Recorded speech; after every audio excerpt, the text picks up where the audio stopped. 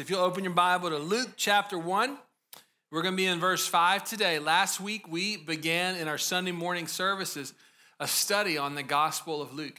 There's many things going on in the life of our church community, many things just to be really encouraged about and engaged with. But one thing we're doing on Sunday mornings when we come together as a part of our worship service is we're going to go through the Gospel of Luke here in 2018. And I want to share with you 3 reasons why I believe this is important for you, your friends, your family, important for our church community to go through Luke this year. Number 1, it's a new year, new you, right? We've got new plans, new rhythms, new dreams, new jobs. I know there's a number of new jobs, or you might be visiting today, you're in a new city, right? New relationships, new hopes, new things that we're shooting for, new habits we're trying to adopt. And with all these new things, you know, it can be tempting to just kind of focus on our future and just get kind of wrapped up in our world of, hey, what's coming for me this year? Or we can get focused on our failures. We look back at 2017 and we're like, oh my goodness, I blew it so badly. And we can just get locked down there. Or we can focus on our features, you know, look at me, look what I'm doing, look where I'm going in life, look what classes I'm taking this semester, and kind of become a prideful jerk. You know, we can get caught up in our flaws, right? Oh man, there's no way I could do this because of this issue in my life, or this way that I do that, or I always make the biggest idiot of myself. Here we can just spin in that. Or fear. Man, fear's around every corner. Like, what's going to happen this year? What if this doesn't work out? Will I be ready for that? All of those things can just spin and churn and eat us alive. What Jesus gives us the opportunity to do is to fix our eyes on him. And when we do that, what do we find? We find wisdom and strength for the race in front of us. We find hope and grace. We find salvation, redemption, repentance. We find rich relationship with God, and the opportunity to have rich relationships with one another if we'll fix our eyes on him. So as we start this year, I don't know of a better thing for you, for your friends, for your family, for us as a church, than to say, hey, we're going to just kind of build this rhythm into our life. When we come together on Sunday morning, we're going to focus on Jesus. And the Gospel of Luke is the biography of Jesus. We read about his birth. We read about his life, his ministry, his teaching, his miracles, his death, and his resurrection. So every week, it's going to be Jesus, Jesus, Jesus on display. It's a great place to fix your eyes and to fix your attention this year.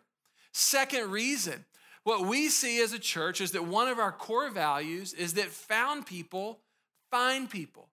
That just as Jesus has found us in the gospel and adopted us into God's forever family, that love and that grace and that relationship and that forgiveness is not just for kind of a closed off community here at 635 and LBJ, but that there's a call of God on your life and mine to be a part of helping other people come to know him, come to experience his love and his grace, come to be a part of the family of God.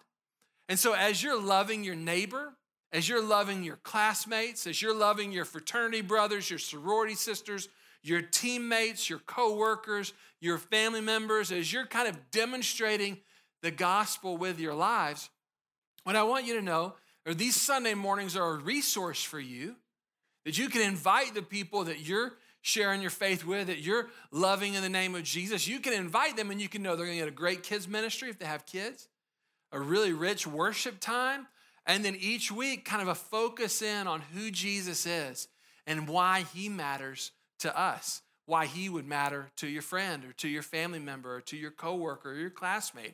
So it's a resource for you. Third reason why we want to pursue this is if you're here today and you're not a Christian, maybe you've been out of church a long time. In 2018, the resolution is I want to get back in church. I want to raise my kids in church. I want to turn over a new leaf of some sort, right? And you're here. We're so glad that you're here, right? Or you're here and you're not a Christian and you're seeking. You're searching. You're saying, 2018, I'm going to figure out what I believe about God. Well, man, Gospel of Luke is a great place for you to enter into. Again, every week, you're not going to get rumors about Jesus. You're going to get Jesus up close and personal. You get to learn about him. And so I think this is 3 great reasons for all of us to enter into this journey through the Gospel of Luke together.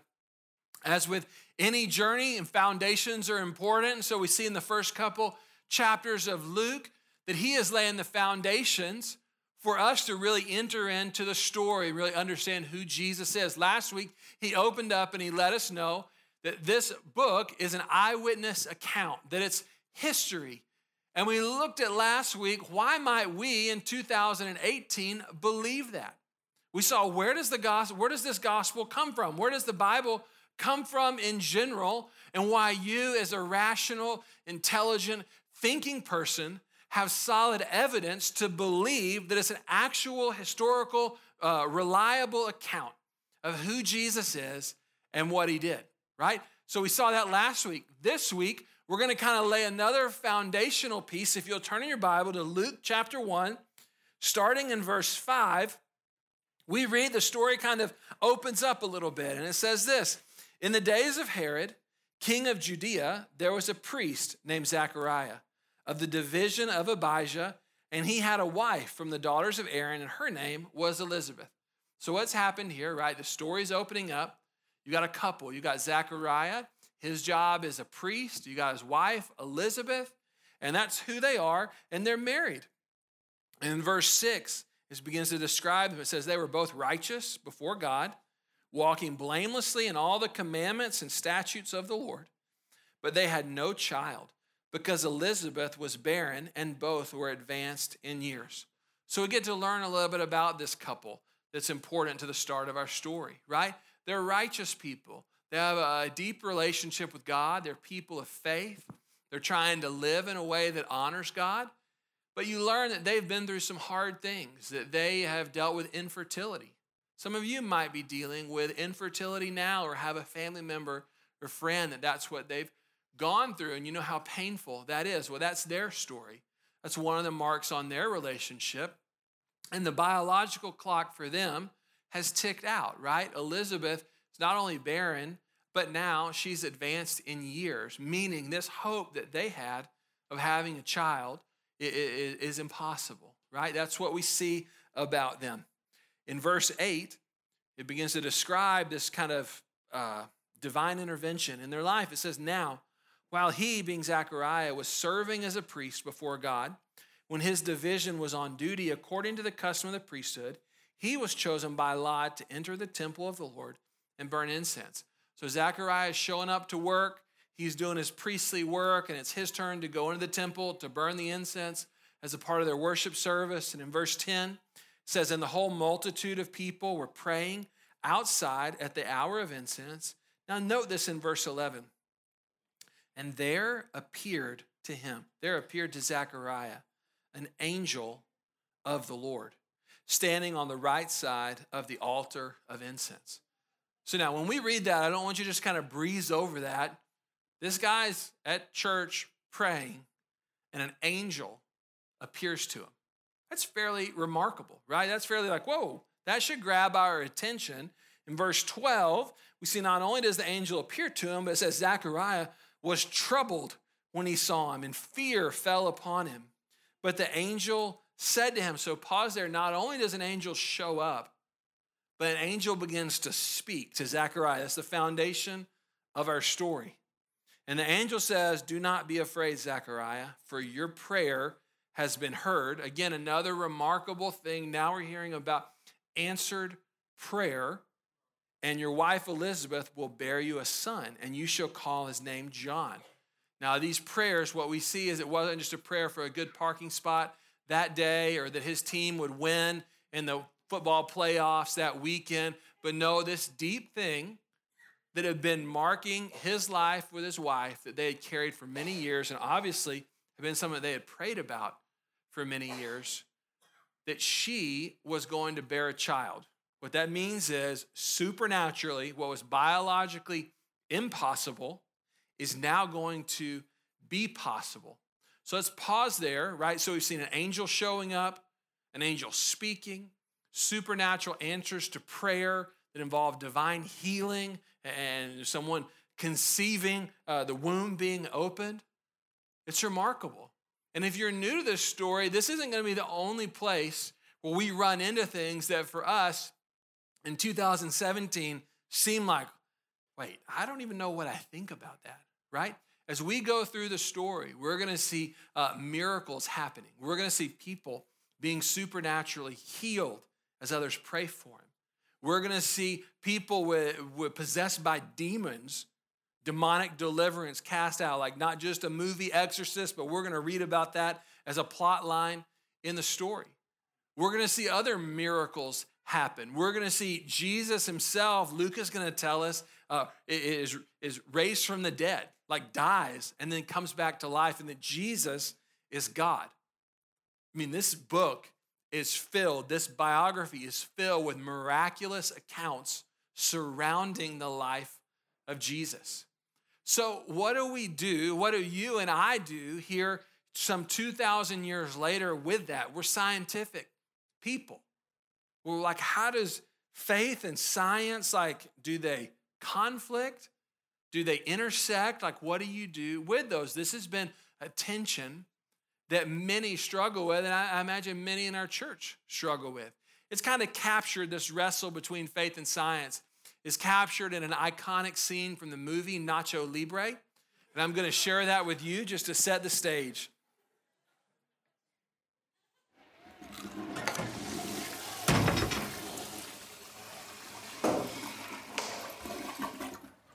I'm a little concerned right now about your salvation and stuff.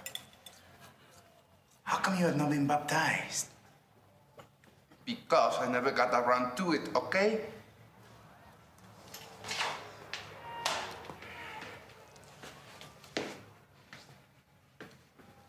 I don't know why you always have to be judging me.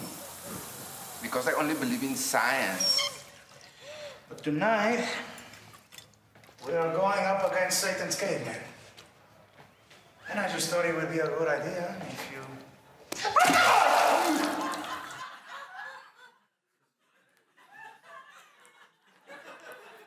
All right, so the movie scene captures a struggle for many of us, just this wrestle. Jack Black is the religious guy, and his buddy is, I only believe in science, and kind of this tension. And Jack Black's trying to, baptize his buddy. And it's not just in the movies, though.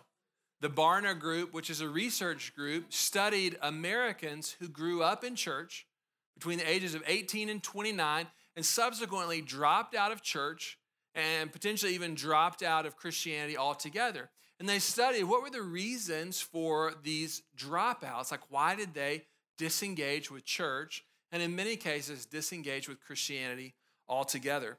29% of the respondents said that churches are out of step with the scientific world we live in. So for about 30% of the dropouts, it was like the church just doesn't seem in touch with our world today. Like our scientific world just seems kind of way out of touch in another world. 25% described their reason as Christianity being anti-science, not just not being in touch, being antagonistic to science. Another 20% said Christianity is anti-intellectual.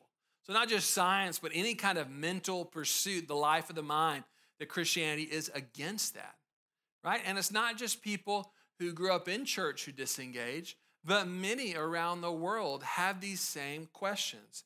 I want to read to you a statement by a professor at Hull University.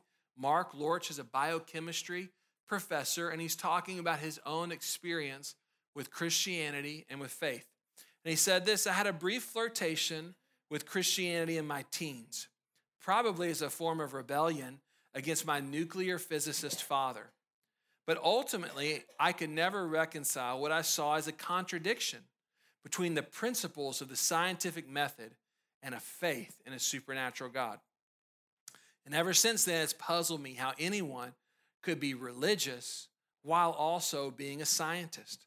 How could one hold what I saw as diametrically opposed belief systems? So what's Lorch saying? He's saying, I looked into Christianity, but ultimately as a scientist, I just don't see how you could have faith in Christianity and also be a scientist. Like, they just seem like two different worlds, right? For others, though, it's not as kind of neutral, like you're just a religion guy, and I just believe in science, it's more antagonistic. It's more oppositional. Edward O. Wilson is a world-renowned evolutionary biologist, and this is how he described the conflict between religion and science. He said this: the final decisive edge enjoyed by scientific naturalism will come from its capacity to explain traditional religion, its chief competition as a wholly material phenomenon. Theology is not likely to survive as an independent intellectual discipline. So what's he saying? He's saying, hey, it's not just that there are two different kinds of people. Some choose faith, some choose science. But it's actually science and faith are antagonistic. And ultimately, science is going to destroy its chief competition, faith. It's going to wipe it out. It's going to wipe out religion, right? He sees the two not as separate worlds, but as antagonistic, and ultimately science destroying religion. Now, I bet you might have had one of these type of questions. I remember on my first overseas mission trip, randomly enough, I ran into a guy who had graduated from MIT, Massachusetts Institute of Technology. And we were about the same age, and I was trying to share with him about Jesus, and we were hanging out, and he was listening pretty receptively, and then we ran into kind of a big objection for him. He said, Zach, okay, I understand what you're saying, but what about evolution? It makes me want to believe we're just all from monkeys, that there's no God, and that none of this stuff has any bearing on real life. What would you have said? I mean, that's the question he asked. Maybe you've had that thought as well.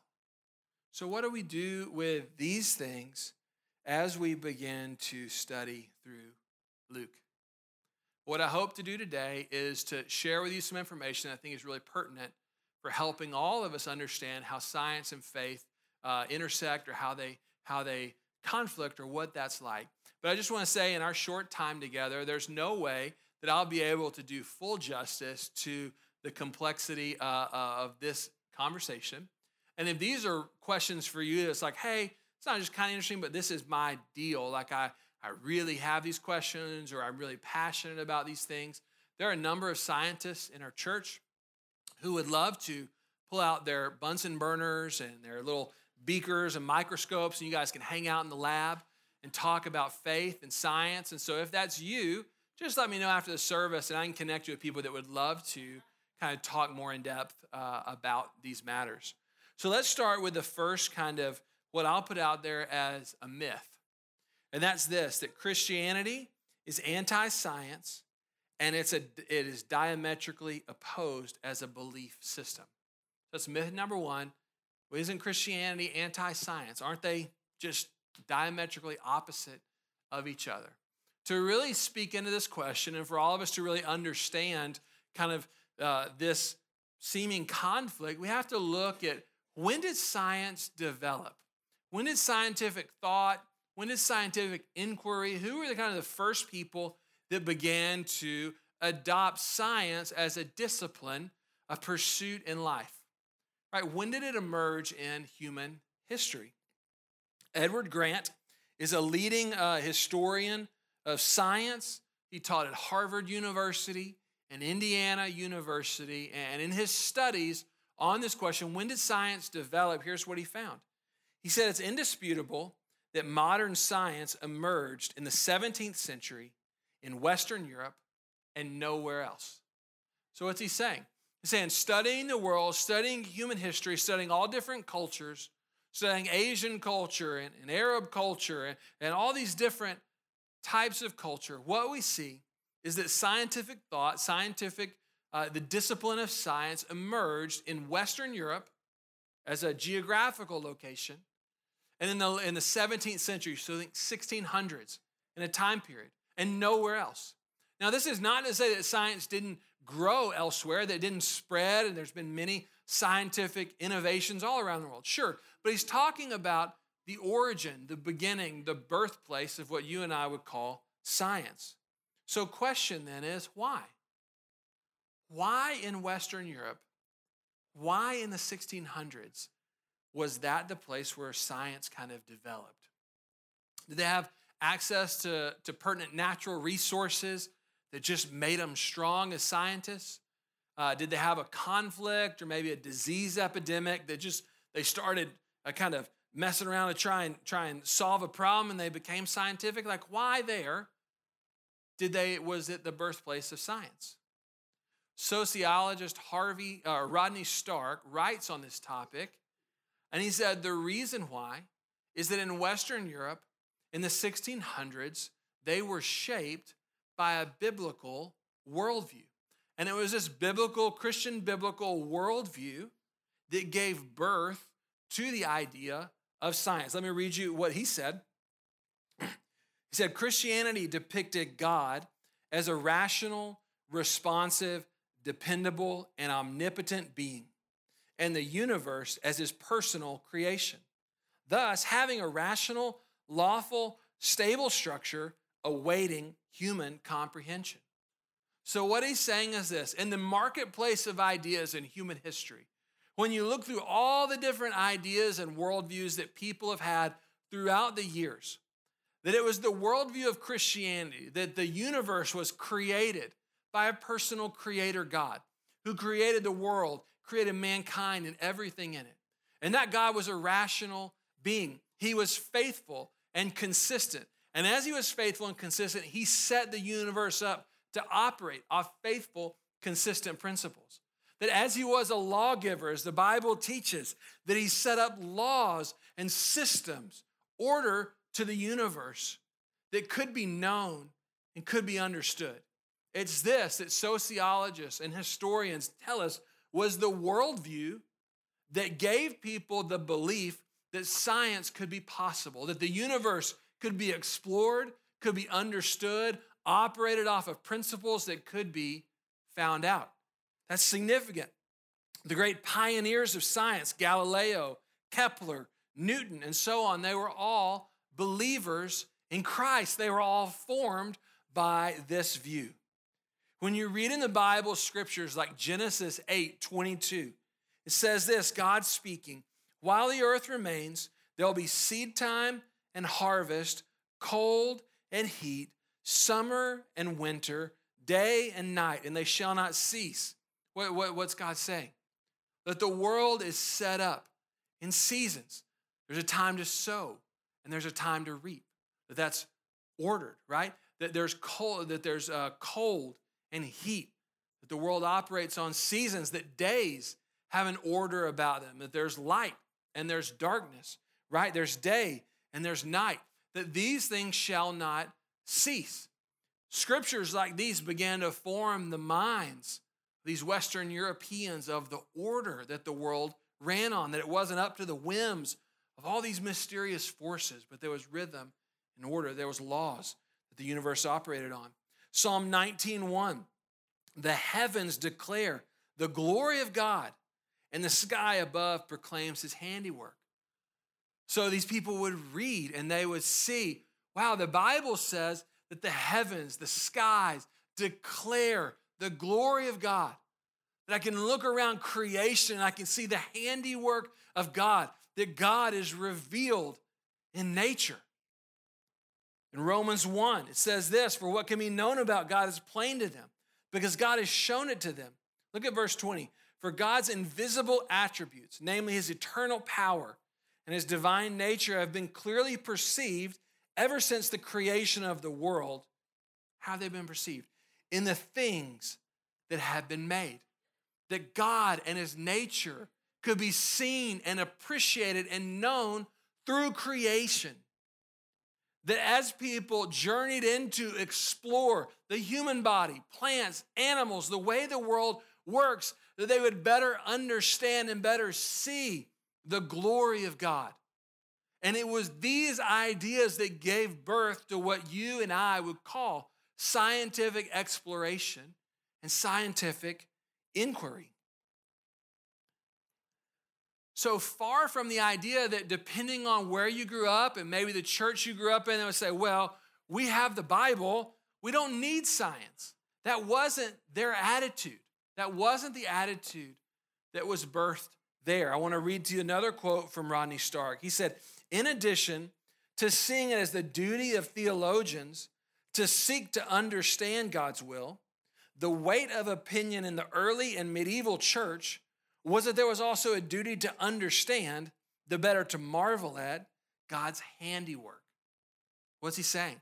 Just like it was a responsibility of theologians to mine out Scripture to be able to understand God and the glory of God, there was also a call, a mandate on the people of God to dive into science, to explore creation, to better worship God as they began to see the forces and the way and the beauty of creation. It's amazing. Now you might be like, well, maybe that was kind of the origin. Maybe that got him going, but surely like it died off after that. Well, interestingly enough, Geneva, Switzerland, which I did a case study on last fall in a message called Transform People, Transform Cities. And I talked about how the gospel transformed Geneva. One of the areas that it brought about transformation under the leaders of the Reformation and the following pastors was in the area of science. They embraced science and scientific inquiry so much, shaped by this worldview, that Thomas Jefferson in the 1700s said Geneva was the most scientifically modern, most scientifically advanced city in all of Europe.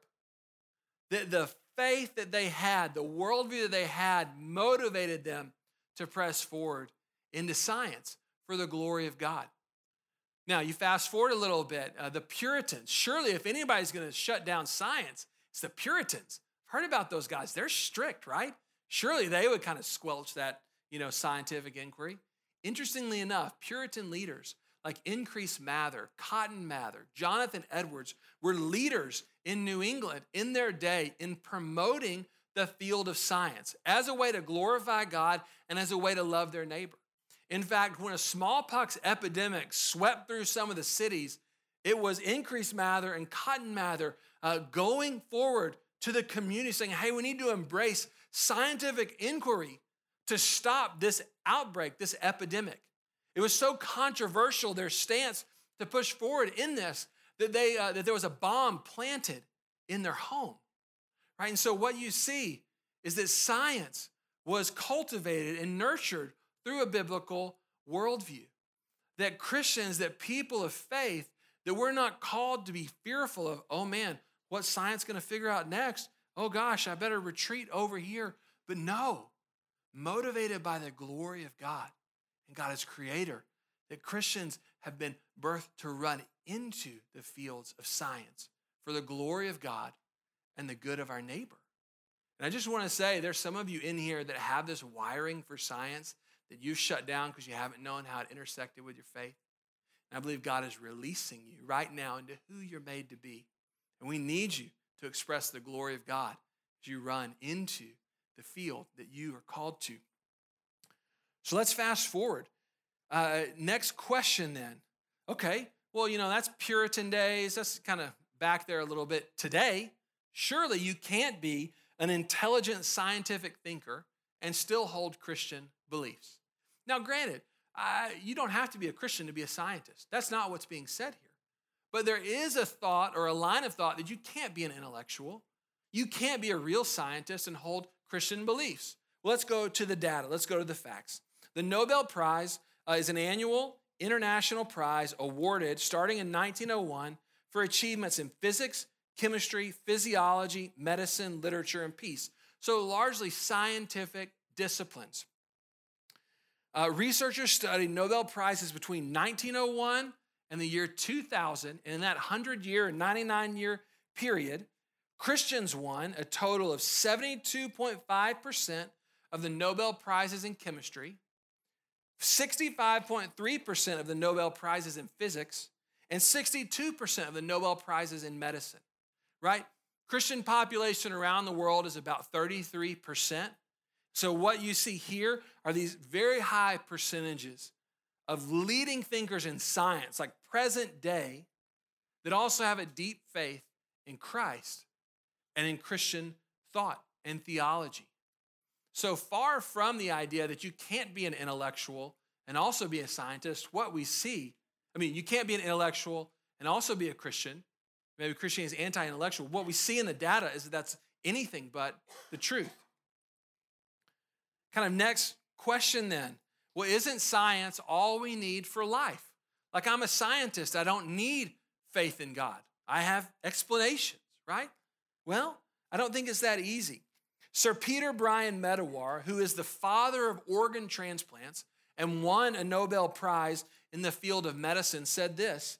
He said, it's so easy to see the limits of science. Interesting. A leading scientist saying, hey, science has limits. It's not the one operating system for all of life. It says it cannot answer the questions of a child. Where am I coming from? What is the meaning of life? Where am I going to? We need to go outside science for answers to such questions, right? So though we appreciate science and it has great value, here's a scientist saying, well, there are things that science cannot speak into, that we need to go outside of there to really be able to speak about that. Martin Luther King Jr. articulated it this way.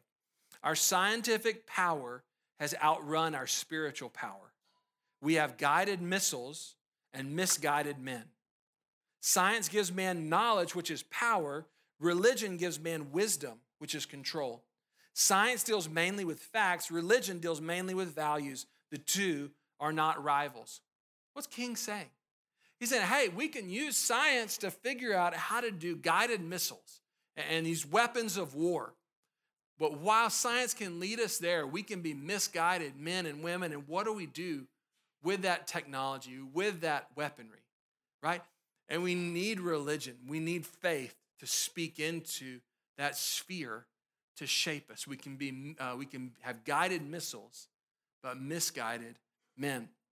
Okay, so back to Luke, and we're closing here. Back to Luke. Okay, so I see, Zach, that you're saying that Christianity and science aren't mutually exclusive, that they even in history have been nurtured by one another, right? But what about miracles? That's where we got started. We got angels visiting people, healings, dead people being raised. What about miracles? Well, interestingly enough, in 1914, there was a study of leading scientists in America on this particular issue. They were asked, did they believe in a God to whom one may pray in the expectation of receiving an answer? And by answer, meaning more than the subjective, psychological effect of prayer. What we're saying is, a God out there that you could pray to and that he would answer in a way that's more than, well, I prayed, now I feel peace. Or I prayed and now I'm not going to worry about it. But in a way where there would be answers, like things happening. Now, the scientists studied 41.5% in 1914 said, yes, they believed in a God like that. These weren't armchair scientists. These are leading scientists in America. Almost 100 years later, 1996, the study was repeated and the results were unchanged. It's right around in that 40% of leading scientists in America also believe, alongside that scientific belief, believe in a God who answers prayer in remarkable ways. Speaking about the miracles that we see in the Gospels, I want to read you as we close this quote from Dr. Timothy Keller of Redeemer Presbyterian. He said this, we modern people think of miracles as a suspension of natural order, but Jesus meant them to be the restoration of natural order. Think about that. We think about, man, the rule is you get cancer and then you die. And a miracle would be this law is somehow supernaturally broken and you get cancer and you get healed and you live. Like natural order broken for a new order. What Keller is saying is when we look at the miracles in Jesus' life, they're not that. They're not the suspension of natural order, but they're the restoration of natural order. They're not a one-time rule being broken, but it's Jesus putting the world back rightly. So read on. The Bible tells us that God did not originally make the world to have disease, to have hunger, to have death in it. Jesus has come to redeem where the world is wrong and to heal where the world is broken. His miracles are not just proofs that he has power, but they're also a wonderful foretaste of what he's going to do with that power. Jesus' miracles are not just a challenge to our minds, but they're a promise to our hearts that the world we all want is coming. That's just, man, that'll shut down church right there. Come on, that's awesome. So what's he saying? As we dive into the Gospel of Luke, we can dive in as scientific people with an openness and a belief in God stepping in Jesus to restore natural order. And that the way that Jesus uses power is a reflection of what he's doing in redeeming all things. And our hearts can be awakened to the world that we all want, that it's coming. And that's exciting. And I want to invite you to stand. We're going to close with that. There's not much we can do besides just worship Jesus after that. Jesus, we love you. It's amazing, God, the beauty that you have created the world and everything in it with. Thank you, God, for the gift of science by which we can know and understand creation. And thank you, God, for the gift of Jesus, that we can see the way you use power, and that the way you use power is to restore a broken world, and that you're leading us into a new world, the world we've all longed for, where death and sickness and hunger are no.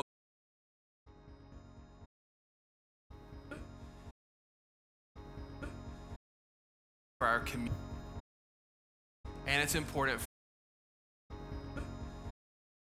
for our community, and it's important